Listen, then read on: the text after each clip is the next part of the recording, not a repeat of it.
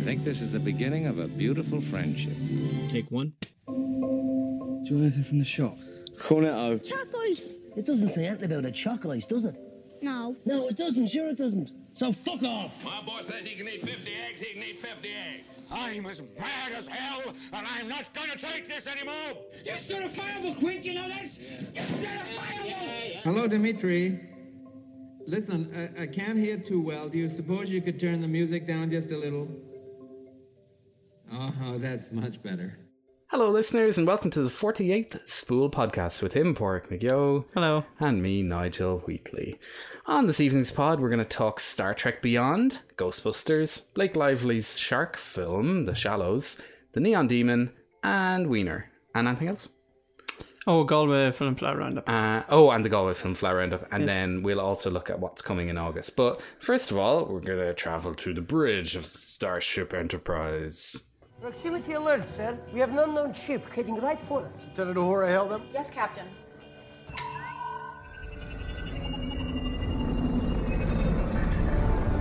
No response. I am picking up some kind of signal. They're jamming us. Magnify, Mr. Sulu.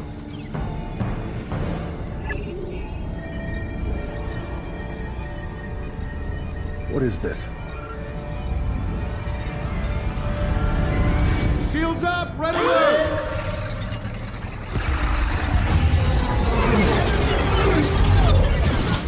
So, shields up.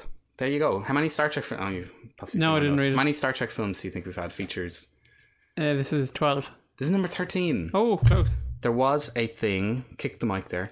There was a thing years ago where there was like a huge disparity between odd and even.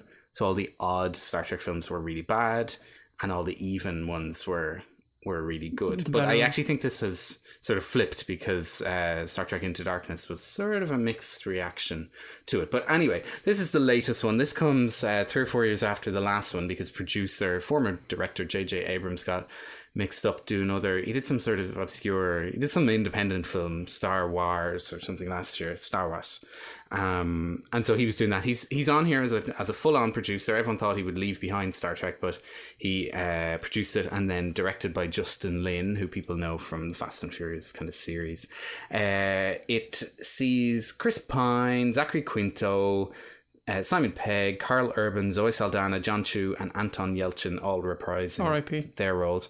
Yeah, we're going to get to that. And then 2 new faces in the form of Idris Elba and then Sofia Boutella. Did you see the Kingsman film? Yeah. Remember the one who was chasing them, got the legs sort of chopped Oh, off? yeah. That's her, I think, underneath all right. that lovely makeup. So Very good. anyway, not to give too much away, we've literally just come from this. We were very lucky to be at the Irish opening screening. They call it a premiere. I'm not going to... How can you... There's no... Well, there was an Irish premiere. There was lots of stuff literally there. was the first public screening, I guess, and we were very lucky to be invited to that. So it was a lovely atmosphere there at that. But yeah, this sees the USS Enterprise crew. They're 3 years into a 5-year mission. They're really, really far into deep space, and they land on a Starfleet Kind of looks like a Federation. space station, but then when you get closer to it, it's an entire world. There's like millions of people living on it. I've forgotten what it was called. It began with a T. Yorktown, yeah. Yorktown, which sounds like a suburb of... It sounds like a Bruce Springsteen song. Yeah, New Jersey suburb or Toronto, Canadian, some sort of suburb. But Yorktown, we don't even know how to spell it. But this is it, and it's kind of like a planet. So they land there for a while, but while there, they get a distress signal. So Kirk, being super brave, and he's also a little bit bored. Like, he spent 3 years just exploring, looking for like rocks, and it's become a bit of a challenge at this time. And so when he's like, oh, this sounds like a bit of an adventure, we may as well go for it. So he rounds up the crew. They go to try to rescue this planet, but shit gets real, and It's a trap. That's from our clip. It's literally a trap. So But no one says it. I was disappointed nobody said it, but I suppose Star Wars own that. Yeah. So 2 things to note before we discuss this, because I don't know what you thought about it. There's 2 big deaths that are hanging over this hugely. So Anton Yelchin, who we recently saw in Green Room, and he was in Like Crazy, and he's a nice actor. He's really nice. Yeah. Plays Pavel Chekhov, almost certainly the least developed of the crew in terms of character in the last 2 films. but kind of a fan favourite, and he died a couple of months ago in an unusual accident where his own car crushed him against like his mailbox pillar or something. Just sounds like a freak tragedy that he hopped out to grab his post. There's a bit towards the end of the film when Kirk celebrates. It's a Kirk celebrating thing, and he's like, he says to friends past, and straight away it cuts to Anton. And I was like, I wonder if the post edit that. Yeah, I'd say they did. Yeah. But then, so that's one of the things. That's a more recent thing. And then last February, so nearly 18 months ago now, Leonard Nimoy, who is one of the most famous people in the world, who played Dr. Spock and directed a number of the films in the 80s, or maybe just one or two. We'll have a clip from that later anyway. But he died last February, so there's it's built into the story. Ambassador Spock is being mourned by. Is he Commander Spock at this time? Yeah, I don't know. Zachary Quinto, Leonard Nimoy saying. Yeah, I don't really tune into that too much. I'm just like, I was a big Trekkie fan back in the day, and so it is nice to revisit it. And I do remember the warmth you kind of have for a lot of the characters, but it wasn't really warmth that I had. More warmth for the Next Generation and the Voyager and even the reboot series, the Enterprise series, and the things. But anyway, bottom line, I really enjoy this. It's a whirlwind of a ride. It's very, it's really exciting the whole way through. They've paced it like phenomenally well. Like it kind of barely ever allows itself to dip, and it doesn't feel like it's a slave to either the prequels or whatever these are, the two most recent reboot films, or also the original series. Like it pays homage to that, but because in the last film timelines were just completely reset, they're kind of out on their own thing, and this is a very much our own James T. Kirk. And there's a little nod at the very beginning of the film which sets up what I understand the next Star Trek film is going to possibly have, where Jim Kirk meets his father. There's going to be a bit of time travel. So Chris Hemsworth. Oh, cool. People may or may not remember, but in the first Star Trek, he's in it for like the first 2 seconds. Chris Hemsworth is there just in I think it was 2009, before he really was Thor and super famous. So I think they're setting up a film with the two of them in it. So that's kind of exciting. Like it dips. There's a bizarre plot climax at the end of Act 3, and kind of goes. You gotta go along with it. You gotta go with the ride. Like Star Trek is really fun, and it's about adventure. And this doesn't take itself too seriously. It's funny. It's adventure. The music for any of the battle scenes was quite funny. It was that very like 1950s kind of like dun dun dun dun dun kind of, and you're like, all right, fair enough. It's just I don't have much love for Star Trek. I never really got into it, so I don't have the same affection as other kind of sci-fi characters. It was grand, like it didn't drag, wasn't boring, but like just didn't care. And it's just with all these big franchises, it's just like a mathematical formula, nobody massive's going to die. But with this in particular, no one can die. Yeah. Although apparently Chekhov isn't going to be recast. I thought they could have just CGI gotten him killed. So like at the end, you kind of know what's going to happen. It's just like, oh, there'll be a big battle, but like someone's going to get away because there has to be another battle with a hand-to-hand thing. And yeah, I was just kind of like, whatever. Yeah, and like Simon Pegg's very annoying. Simon Pegg is phenomenally annoying and continues to be. And he's getting worse. And he's really like. And even Chekhov is annoying as well with the Russian accent, in a way. And you're like, okay, we could do less of that. Really, I love the Spock and Uhura stuff. And Kirk is a good Bones character as well. Like he's always my favorite kind of since the rejigged it. It was good. It looks pretty impressive. There's a bit, won't spoil it, to do with the song, and seeing that in Screen 1 and Spy, you're like, oh, that's pretty cool. It's pretty kick-ass. Yeah. I thought that was Jessica Chastain. Oh yeah, she kind of looks like her. I want to just find out what her name is, because I enjoyed Jayla. Oh yeah, Jayla. Scotty keeps calling Lassie, and I was like, how about you shut up? Yeah. They do a nice bit at the end. Obviously, Star Trek, two of the other controversies around it that came out last week was that George Takei didn't like that Sulu was now gay. Yeah, I wondered when they were writing that, where they were like, oh, we'll make him gay because the guy who played him originally is gay. It's weirdly... It didn't really sit too well with me. I was like, it's cool that he is gay, but why pick like one of the world's favourite like gay rights figures, an activist who's been out for years and has been brilliant, and he's so beloved in pop culture. And and not run it by him as well. And kind of then turn it against him. It's like, or like he becomes your biggest. You're like, no, I'm not cool with that. So then you're like, oh, he should have been at the original like concept-y bit. Bring him in on that. So Idris Elba plays I liked him as a villain much better than Benedict Cumberbatch as Khan in the last one. Spoiler. So he's playing spoiler for the last film. He's playing Crawl here, which is cool, and I liked the way they tapped in to.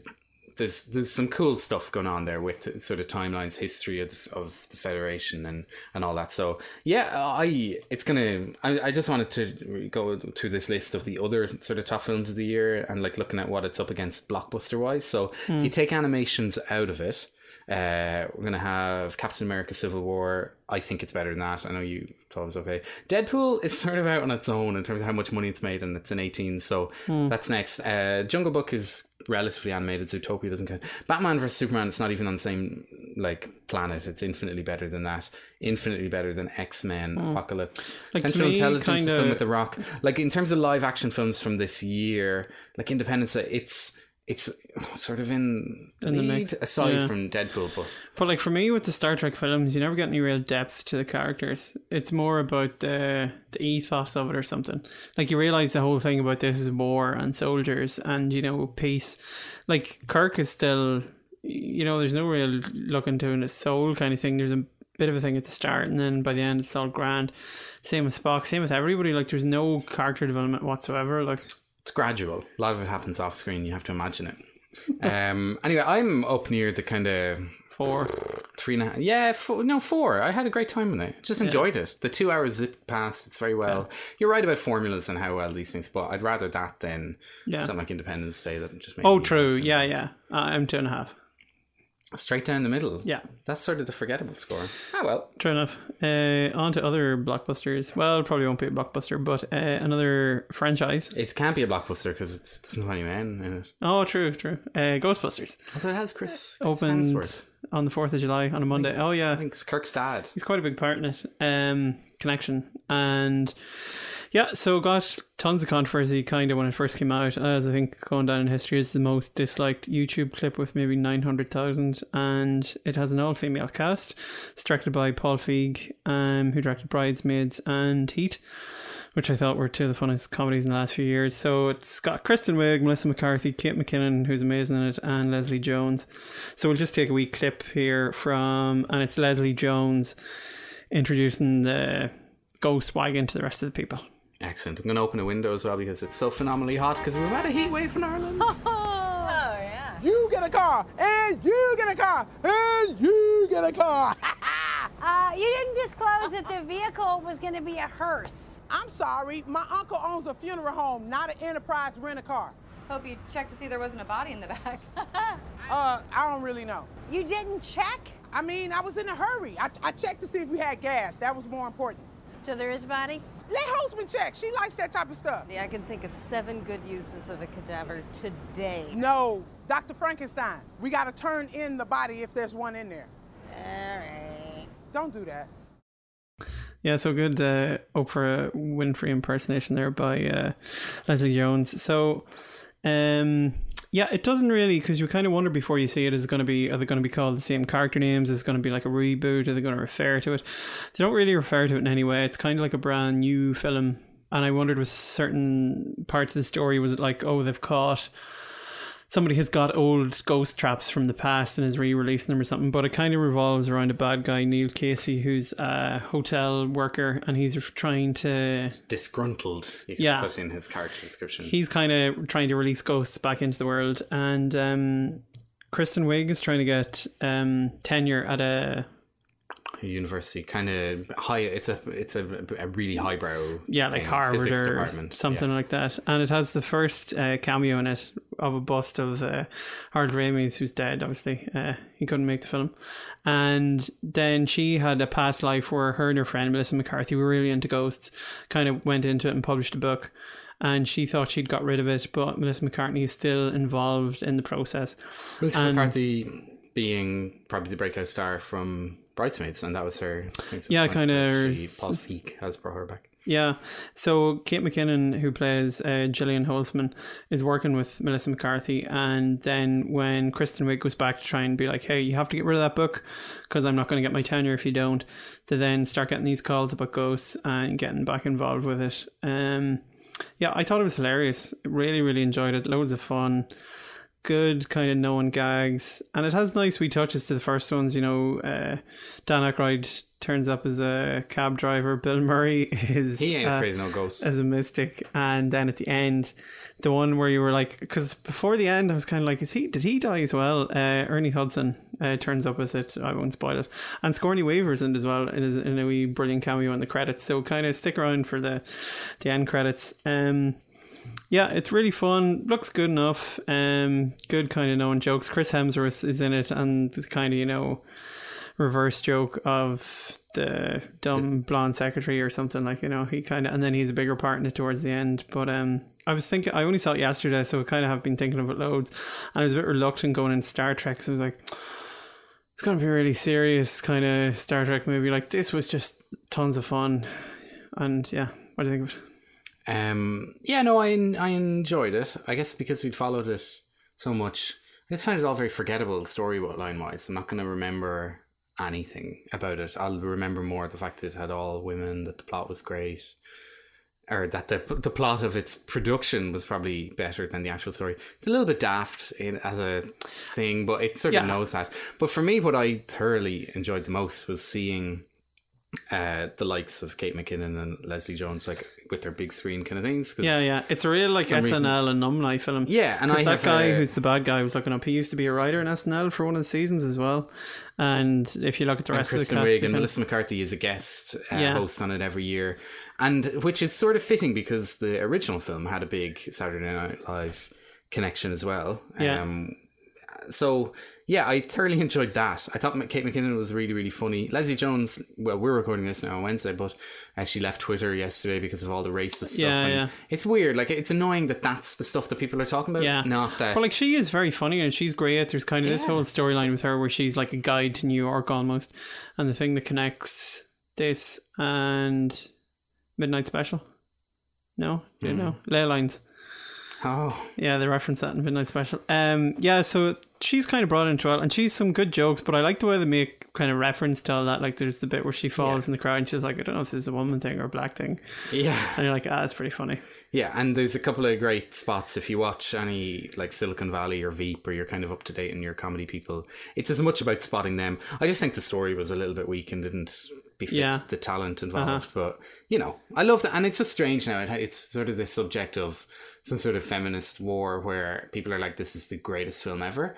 And I can never, you know, we're not allowed to be feminists because we're men. We can be feminists. I'm a feminist. No, you're literally not allowed. If you actually ask a true feminist, because you have a penis, you're not allowed. But we can be feminist allies. Yeah. Okay, but anyway, we will never have that thing of like, if you were an 11-year-old girl, you went to see Ghostbusters 1984 and it's 4 guys and you're like, oh, that's deadly, but also it's not really me. Whereas if an 11-year-old girl now goes to this and sees this and they just happen, that's amazing. Like, it's just frustrating to me that like it has to be this big narrative that society gets so wound up about it. But that's super. But that was guys who did that, though. The guys have done exactly. It's like this fanboys ragging on it, though. But then the opposite has sort of happened in like the super defense. People have been like, it's the greatest movie ever. It's not a patch on Bridesmaids for me. Like, it's very true, and it's not as funny as The Heat, but it's still kind of up there. Like, I was listening to Kevin Smith do a review of it. Did he like it? Huh? Did he like it? Yeah, but the point he was kind of making was like, before he went to see it, he was like, there was 4 wee girls all dressed up as Ghostbusters kind of doing the thing, and I was like, yeah, brilliant. So that's what's brilliant about it. So I've enjoyed that more. Like, the story in it just wasn't amazing, but anyway. Yeah, but like, it's the same story as the first film. Yeah. Okay, grand, fine. So you're not a Ghostbusters fan in general, like maybe that's it. Yeah, maybe, that's fair enough. But like, I don't think you can single it out for it's not a great story. It kind of implying that the first one was amazing, a story or something like. No, just saying. Okay, it's very warm. Let's go to. So we were out. It's out actually in about 10 days' time, or maybe 2 weeks' time. But we saw it this week. It's the Blake Lively shark film. I didn't know who she was. I realised when you read wrote the review afterwards, I was like, all right, cool, Gossip Girl. And she was in Savages, the Oliver Stone film, and it's Ryan Reynolds' wife. I think they have some kids, cool. Which is cool because he did a film where he was trapped in a box. And this is a film about Blake Lively trapped sort of 200 yards from shore with the tide going up and down as she tries to survive this killer shark that has sort of killed a number of other people who've tried to rescue her and stuff, and she's there and she got bitten by it and she's hanging out on the rock. So it's a very, very simple, low concept film. We have a clip on it here. So this is sort of before shit gets real, if you like. So to set it up, her character, whose name I've forgotten, that's fun, isn't it? Doesn't even matter. Surfer Girl. That's not very fair. Nancy. It wasn't Nancy Drew. It was something like, I'm just going to call her Nancy Drew because one of those names is correct. We'll know after the clip.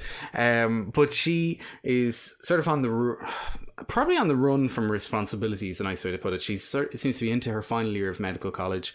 We learn that her mother has died of cancer. Was that it? It's sort of hinted at, and she's just sort of given up on life, so she's gone to find herself. She's gone to the Mexican coast, visiting a hidden beach that her mother visited, and there was photographs of her mother visiting while she's pregnant with Nancy Drew. And so it's sort of part of this cathartic journey to go and revisit that and all that. Anyway, so she arrives on the beach and it's all abandoned. This guy just drops her off, and this lovely ominous thing of like, how are you going to get out of here? And she's like, I don't know, Uber? And all in my head I was like, roaming charges, does no one pay roaming? So anyway, this is her. She's sort of swam out to sea, and she meets, there's two other surfers there, so she gets to meet them. So we'll have a look. He's saying that you should come over here. The wave breaks better. I'm okay, I'm cool here, thank you. Careful, gringa. I think I'll be all right.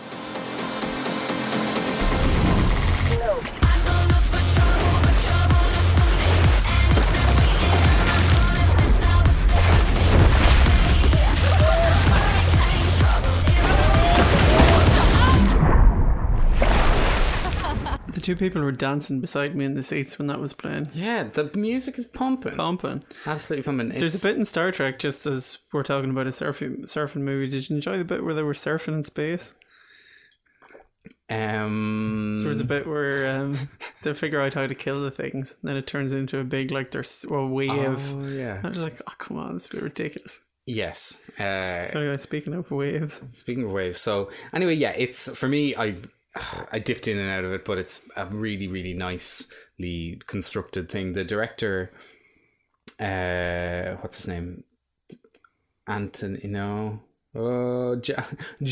Collet-Serra. I didn't want to get that wrong. So he directed the two Liam Neeson films, Run All Night and Non-Stop, which were kind of functional, simple.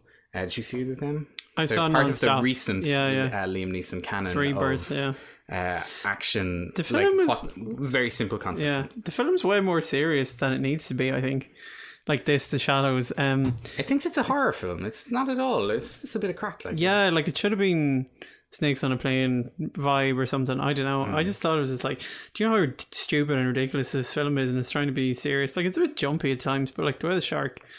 It's more a laugh, and it looks amazing. Like, they've done such a good job shooting it. There's one or two dodgy bits of CGI where Blake Lively had a body double for the surfing, and you can see the face was kind of, they didn't need to do it, but and she zips up her wetsuit very provocatively or seductively. But there's like a running joke, not a running joke, she's got a sidekick of a seagull. It's just fucking stupid. I think if you do any film at a beach, you need either like a ball or something. Did you watch Last Man on Earth? Finally, I still have 5 episodes to go. I kind of tuned out halfway season 2. It's less. Yeah.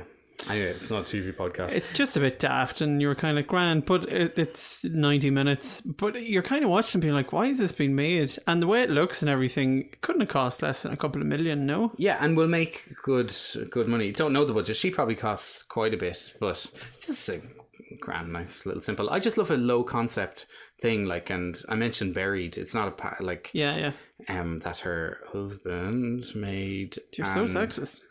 I think so, but no, just as a little link. Yeah. And that was just nice because that was you have to get from A to B and survive this sort of thing, and I'm sort of into that. Even Green Room, that's What did you think of here's what the job is. So she was on a rock. She had to get to a lifebuoy to save her life. So just drop me in. I could have cut it down to a nice 40-minute. Yeah, but it's nowhere near as suspenseful as Green Room. No, not at all. Yeah. But just, I like... What did you make of the on-screen technology? It's a 3. I give it a 3. Ah, yes, representations of mobile phones. It's a bit OTT. Yeah, she has a Sony phone and she's sort of on Instagram, but they're not showing the Instagram logos and stuff. But at some point, half the screen... burst it up on screen in a big, wide... sort of crane shot, and then her phone is superimposed onto it. I thought it was sort of innovative enough. It was a bit too much. It was a bit like, no, it's okay, house cards, we text coming up on the screen. I was more curious about both battery power and also her roaming charges. Like she does a don't find video call from a beach in Mexico at an abandoned beach. Wouldn't buy it. Don't buy it. And you don't find out the name of the beach. There's this running thing where it's just like, what's the name of the beach? And no one will tell her because it's a secret. Yeah. Maybe it was called Shark Shallow or something. But it's out August 12th actually, so it's a little bit away, but a lovely one to kind of watch if you're kind of feeling like you want a dumb, simple, low concept kind of thing. I gave it 3. You're probably being mean. I think I gave it 1.5. It's pointless. Yeah, you're giving another film next up though. It's getting all half a star. Yeah, I haven't seen this. Nigel hasn't seen this, but it came out a couple of weeks ago. The Neon Demon from Nicholas Winding Refn, who I've quite liked his earlier films. Everybody kind of loved Drive. Less love for Only God Forgives, but I quite dug it. The visuals in it. And then we get The Neon Demon, which stars Ellie Fanning, who Where plays did her sister go? Jessie. I don't know. She's not going. And she's a new model, or wannabe model, who arrives in California fresh off the bus and instantly becomes, huge. And there's kind of trio of other models. We've got Jenny Malone, who plays Ruby, is a stylist. Bella Heathcote and Abby Lee. So they are the trio, or like the Witches of Eastwick, who kind of take her in and instantly hate her because she's, beautiful. And I kind of wrote a review of it, so it's just kind of saying what I said in the review. I hated it. All the male characters in it are despicable, horrible. None of them are nice. Does it visually look good? Mildly, but it's so tedious and boring. The whole thing in it is that beauty is everything, but there's a reason beauty's only skin deep, and it's just it's so boring and it drags on and on. It's really, loads of it doesn't make any sense. It's all really abstract, and loads of people have said, oh, it's a real nod to Dario Argento, and you're like, yeah, but it seems so exploitative. At the start you're kind of like, no, it's not that bad because he's showing faces, which is creepier. There's a bit where she's getting a photograph shoot taken with some amazing photographer, and of course he's a man, so he's a perv, and he covers her from head to toe naked in gold dust. But it only focuses on her head, so you're like, right, it's not that exploitative. It makes it more creepy because you can't see it and you're just looking at her face. Cut to an hour later, when two women are washing each other off in the shower and there's this dance music pumping, and you're like, right, well, so it is just pure exploitative. And then people are going, yeah, but it's a nod to exploitative cinema. It's like, grand, I don't enjoy that, And anybody who's been raving about it seemingly are white middle-aged men in their 40s and 50s, which always makes me wonder. I've seen or read no women raving about this review. They've all been like, it's kind of it's so boring. What struck me when I read more about it was, I think she filmed a lot of that when she was 16. Elle Fanning only turned 18. Well, she's playing a 16-year-old in it, which is... It just sounds, weird. You'd hope that it's not something that... I don't know. It's a really unpleasant, creepy film. There's loads of stuff in it because, you see it 18s for the first hour, and then the first scene, you're like, oh, right, this is why it's 18s. And it's not shocking or it's just boring, and you're like, what's next? Come on, keep moving. And it's the kind of annoying film where the director could be like, oh, that's, it was supposed to be a vacuous portrayal of model life, and I don't know, it was just really didn't. It'll definitely be... If David Cronenberg was given the same script, would he have made a better film? Yeah, he did. He made Maps to the Stars, and it's brilliant. That's what I was thinking in your head. Yeah. So that's why I'm wondering whether the problem is with Mr. Nicholas. Oh, totally. I think so, yeah. He's just disappeared up his own asshole, So you're going to just tell us Drive, you're willing to admit, might have been a fluke? Oh, potentially, yeah. Maybe. But a friend, Ronan, pointed it out that he didn't write Drive. It's based on a novel, whereas he wrote and directed Only God Forgives, and he wrote and directed this. So he's just, and he's not a writer. The dialogue is atrocious in it. Like, it's not believable in any way. So he needs to step up his game. All right. Yeah. Movie moment of the month. You have one? Mine anyway. Will I do mine? You go for it. It's from a documentary that came out a fortnight ago, Wiener, which is about... Do you know who Anthony Weiner is? Oh yeah, I haven't seen this yet. The documentary looks amazing. It's very good. It's great. So Anthony Weiner is known as being the politician who showed his willy to people with picture messages when he was a congressman. So he was a New York congressman and did that. His career was ruined. The film picks up about 18 months after that controversy when he decides to run for mayor of New York City. So it's good. Anyway, his wife, the more fascinating thing is his wife is... He's stuck by her? No? Yeah, the whole way through. Her name is Huma, and she is Hillary Clinton's campaign manager now in real life, and had worked with the Clintons the whole way through, and was... or not campaign, one of the... Hillary Clinton has many campaign managers. She's like Hillary Clinton's right-hand woman right now in real life. So there's a scene in it. My movie moment of the month was when Huma was ringing up donors that she had met and people like through Hillary and Bill Clinton, and just begging them pretty much for money, saying, "Oh, how's it going? I haven't heard your name." For him to run as mayor. For him to run as mayor. And then she'll hang up and she'll like, yeah, I got him and all this. And you're like, does she know that the camera is here? And so it's weird. It's weirdly kind of more damaging to her because I guess Anthony Weiner. But if she seems to have weathered the storm, because presumably she was involved with Clinton 18 months ago. What do you mean? Like when the story broke, like she didn't have to resign from... yeah, exactly. No, she's sort of immune and she stood by him and blah, blah, blah. And of it's course, not like he was with anyone in the Oval Office. Exactly. There is the great irony in all this, that you see more... The film's more interesting when it's about her because she's the one who had to live through this. And now she works with Hillary, who also put up with Bill. So really, really... interesting, and even if you don't get to see it in the cinema, I think it'll probably be one to pick up after that. But mine is just a quick one from Ghostbusters. It's when Kate McKinnon unleashes her guns. She got these new Ghostbuster guns. She plays Holtzman, and she unleashes them, kills a load of ghosts, and the kind of music, the theme tune is kicking off, and I was like, this is cool. Like, it's exciting, kind of probably the highlight of the film. So yeah, that's mine. I sold a record player to a guy on adverts. I guess he's probably not listening. But the record player, the speed was a little bit slow. And I was like, God, what can I do? How will I get this okay for the demo? So I got the Ghostbusters soundtrack and put it on. And it's wonderful because the speed is sort of like...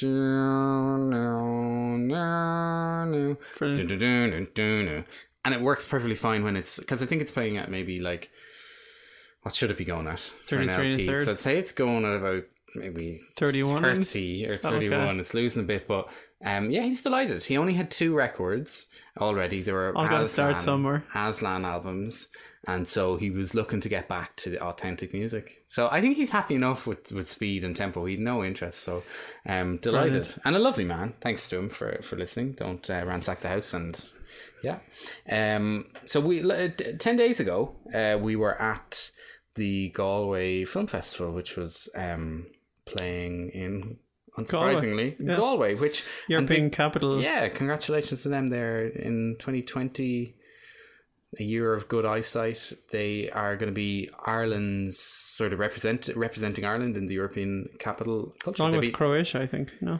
Okay, I think there's 2 European cities. So that's if the EU still exists at that stage. So they beat Limerick and then combined 3 sisters. So well done to all from Galway. But anyway, my picks that I saw, actually the main one I was supposed to probably talk about very quickly is Mom and Me. It's a Ken Wardrop documentary, which Ken Wardrop became very well known for directing His and Hers. He'd done a lot sort of under the radar before that, nothing that across my path, but a lot of people have referenced it since then and kind of recommended stuff. So he's been really good at showcasing the Irish condition, all of our insecurities, the way we the familial Irish relations people's, and stuff, psyche, the Irish psyche and our love of each other and everything. So for this, he decided to say fuck that, and he went to America to show American familial relations between adult men and their mothers, moms. So the film's called Mom and Me. The premise is that he And you can see this in the cinema right now. Is that he saw a report about Oklahoma being the manliest city in America. Yeah. So then he has this concept where it's a radio disc jockey, and it's called the Joe Show. And I wonder, was that a nod to Joe Duffy? So he's putting the lines out. Oh, call me in, tell me stories about your mom, and then people ring in, and it cuts to them, which is a horrible kind of conceit because the whole time you're like, this is not really happening, and it's fake. It's very constructed and weird. And the stories, I actually really embraced a lot of the characters. There's 15 men and their mothers featured in it, and some of them really I thought was great, but just could have done without that bullshit with the radio. And even with the huge credit to him, no one to call out anything, but like even in the Q&A after he sort of pretty much admitted he wanted to do this thing with the DJ, and then he just kind of came up with the idea to fit which it is with the mums. really weird, kind of, that. He was a bit too honest. Yeah. But anyway, it's in cinema now. I did it, like I enjoyed it enough. I think I went down the 2.5 or 3, but it's just when you compare it to the His and Hers, isn't a patch on it. It's a different world. And it's probably, maybe if we were American, if we were from Oklahoma and we were good relationships with our mothers and we were adult men, we'd love it, but I just couldn't connect with it on that level. But other than that, what caught your eye? So for me, I was ranting about them on Twitter. Shorts, I missed the kind of 2 big ones. You got to see them and you'll talk about it. I wish I was in shorts now. It's very hot. Date for Mad Mary, and what was the young gangster one? The Young Offenders. Young Offenders. So I missed those kind of. So the big kind of features, I was working. Yeah, it's true. Yeah. You were working on it's fair enough. So the shorts were the ones that really kind of impressed me over the night. 2 of the animated ones were Second to None by Vincent Gallagher, who went on to win the kind of best animation at the FLA, about a guy who's a twin brother. And his brother is a couple of seconds older, so he's always second oldest person in the world, and it's his attempt to kill his brother and become the oldest person in the world. Great animation, very violent, which you're not expecting, because the way it starts out, it's really like, oh, this is lovely, and then some guy gets his arm chopped off, and you're like, oh, brilliant. It had the whole place in stitches. Joining Dots by Fiona Ryan was a really lovely, sweet story, because the animation thing, you kind of have this thing where it's the DIT, and students kind of making their end of year projects and showcase them, and like 50% of them are kind of shit because they've no idea or story or anything. It's more so just like, here's, I can draw, or I can do this, or I can do this. But Joining Dots was a lovely wee small concept of a daughter joining dots in the sky with her finger and turn them into creatures, and then kind of bonds with her dad over it, and it won the best animated first time short. So then live action, I had 3. Fire by Christopher Andrews is kind of about a guy who's crazy with rage. Then we had brilliant one, Stars. It's quite a long one, it's more about half an hour, set in the north. I'd say that'll have to get a kind of more generally released maybe. Check it out at film festivals. If we figure out any of these are coming for release, I'll tweet them. And then the last one, which is brilliant, Changing the Weather by Merce Crowley, who wrote, directed and starred in it. It's a kind of great one about being gay in Irish society and the kind of whole secretive nature of it. Be great to get to see some of these now. The frustrating thing with shorts is that they seem to live this life of like 18 months or whatever, where they just exist on festival things. They might get an Oscar thing, which means you might see them in a compilation thing in Dublin, but very often I don't know how the new IFI player thing is going to work when it launches. It'd be cool if, it had an archive of shorts, or for free, or that you can click on and have a look, or maybe the RTE archive. No, they have archives. No, no, these would be film boards. So it'd be down to the Irish Film Board to work with someone and get production companies on board. A lot of stuff goes out on the Monday night thing on RTE2 short screen. Yeah, so people behind that, be great if, like, because these aren't being seen anywhere, and there's incredible talent, and they just sit in the path. But anyway, my 2 then are Irish features that I'm looking forward to getting a better one. One is A Date for Mad Mary. That's the film set in my hometown of Drogheda, directed by Drogheda man Darren Thornton. Huge surprise for me. Really took a lot from it. It's not like this got rave reviews. I found a few things wrong with it, but it's still, I think I gave it 4. It's really, really, it's a great Irish drama, and haven't had one that kind of felt more, like, okay, we loved that Brooklyn and Room were phenomenal and getting Irish drama, but they didn't feel Irish in a fair way. In fact they weren't, because they literally were American, and they felt on a different level. But this was like a nice sort of independent thing, sort of felt sort of low budget, and just loved it. And then Cardboard Gangsters from director Mark O'Connor, out in middle of October, which is basically love-hate set in Darndale with John Connors. So fascinating stuff. Cool. That's more or less it. Yep. So what are you looking forward to next month? What's your August pick? My pick was one I thought was coming out in July, but it hasn't yet. My pick is actually the Bourne movie, because I'm going on holidays now. I'm surprised, you didn't pick that. But it's out on July 29th. So I haven't seen it. I haven't seen any or read any reviews, but it's actually that. I've been come back. Saw a trailer before Ghostbusters. Looks gonna be good. But then for August, compliance is the Purge election year. So we're in an election year, as you may or may not have noticed, amidst the Donald Trump becoming a Republican candidate this week. So from director James DeMonaco. I just love the Purge films. I still haven't seen the second one. The first one was very good concept. It's just simple concept. I just like these. I love a hook. I love a genre film with a hook. So that's out on the 26th of August. Cool. Mine is a bit earlier. It's out August 5th. It's Suicide Squad. I'm quite looking forward to this and getting into the trailer. He's kind of coming out. It's directed by David Ayer, and he was the director of Fury, brilliant World War II film from a year or two ago. So, when I saw he was behind it, I was like, this is going to be decent enough. Yeah. So, that's out August 5th. So, very good. So we'll wrap up with a tribute to a man who died 17 months ago. Here is Spock talking to whales in Star Trek IV: A Voyage Home.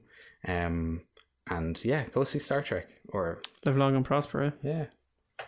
And now, here's a much better way to see George and Gracie. Underwater.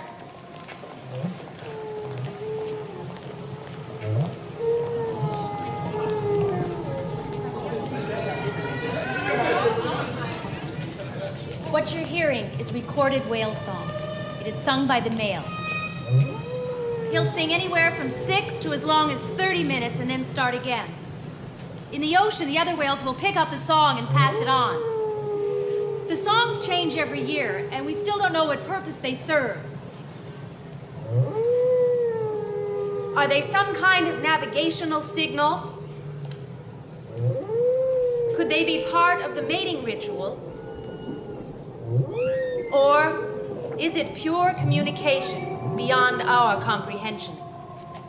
Frankly, we just don't know yet. Maybe he's singing to that man. Swimming. How did he get in there? What the hell? Excuse me, wait right here.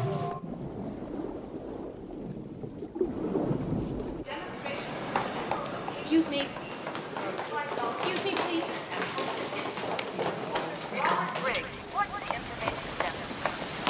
All right, who the hell are you? What were you doing in there? Yeah, speak up, though. Attempting the hell to communicate. Communicate? Communicate what? You have no right to be here. You heard the lady. Admiral, if we were to assume that these whales are ours to do with as we please, we would be as guilty as those who caused their extinction. Okay. I don't know what this is all about, but I want you guys out of here right now, or I call the cops. I assure you that won't be necessary. We're only trying to help. The hell you were, Buster. Your friend was messing up my tanks and messing up my whales. They like you very much, but they are not the hell your whales. I suppose they've told you that, huh? The hell they did. Right. I think this is the beginning of a beautiful friendship. Take one. Do you want anything from the shop?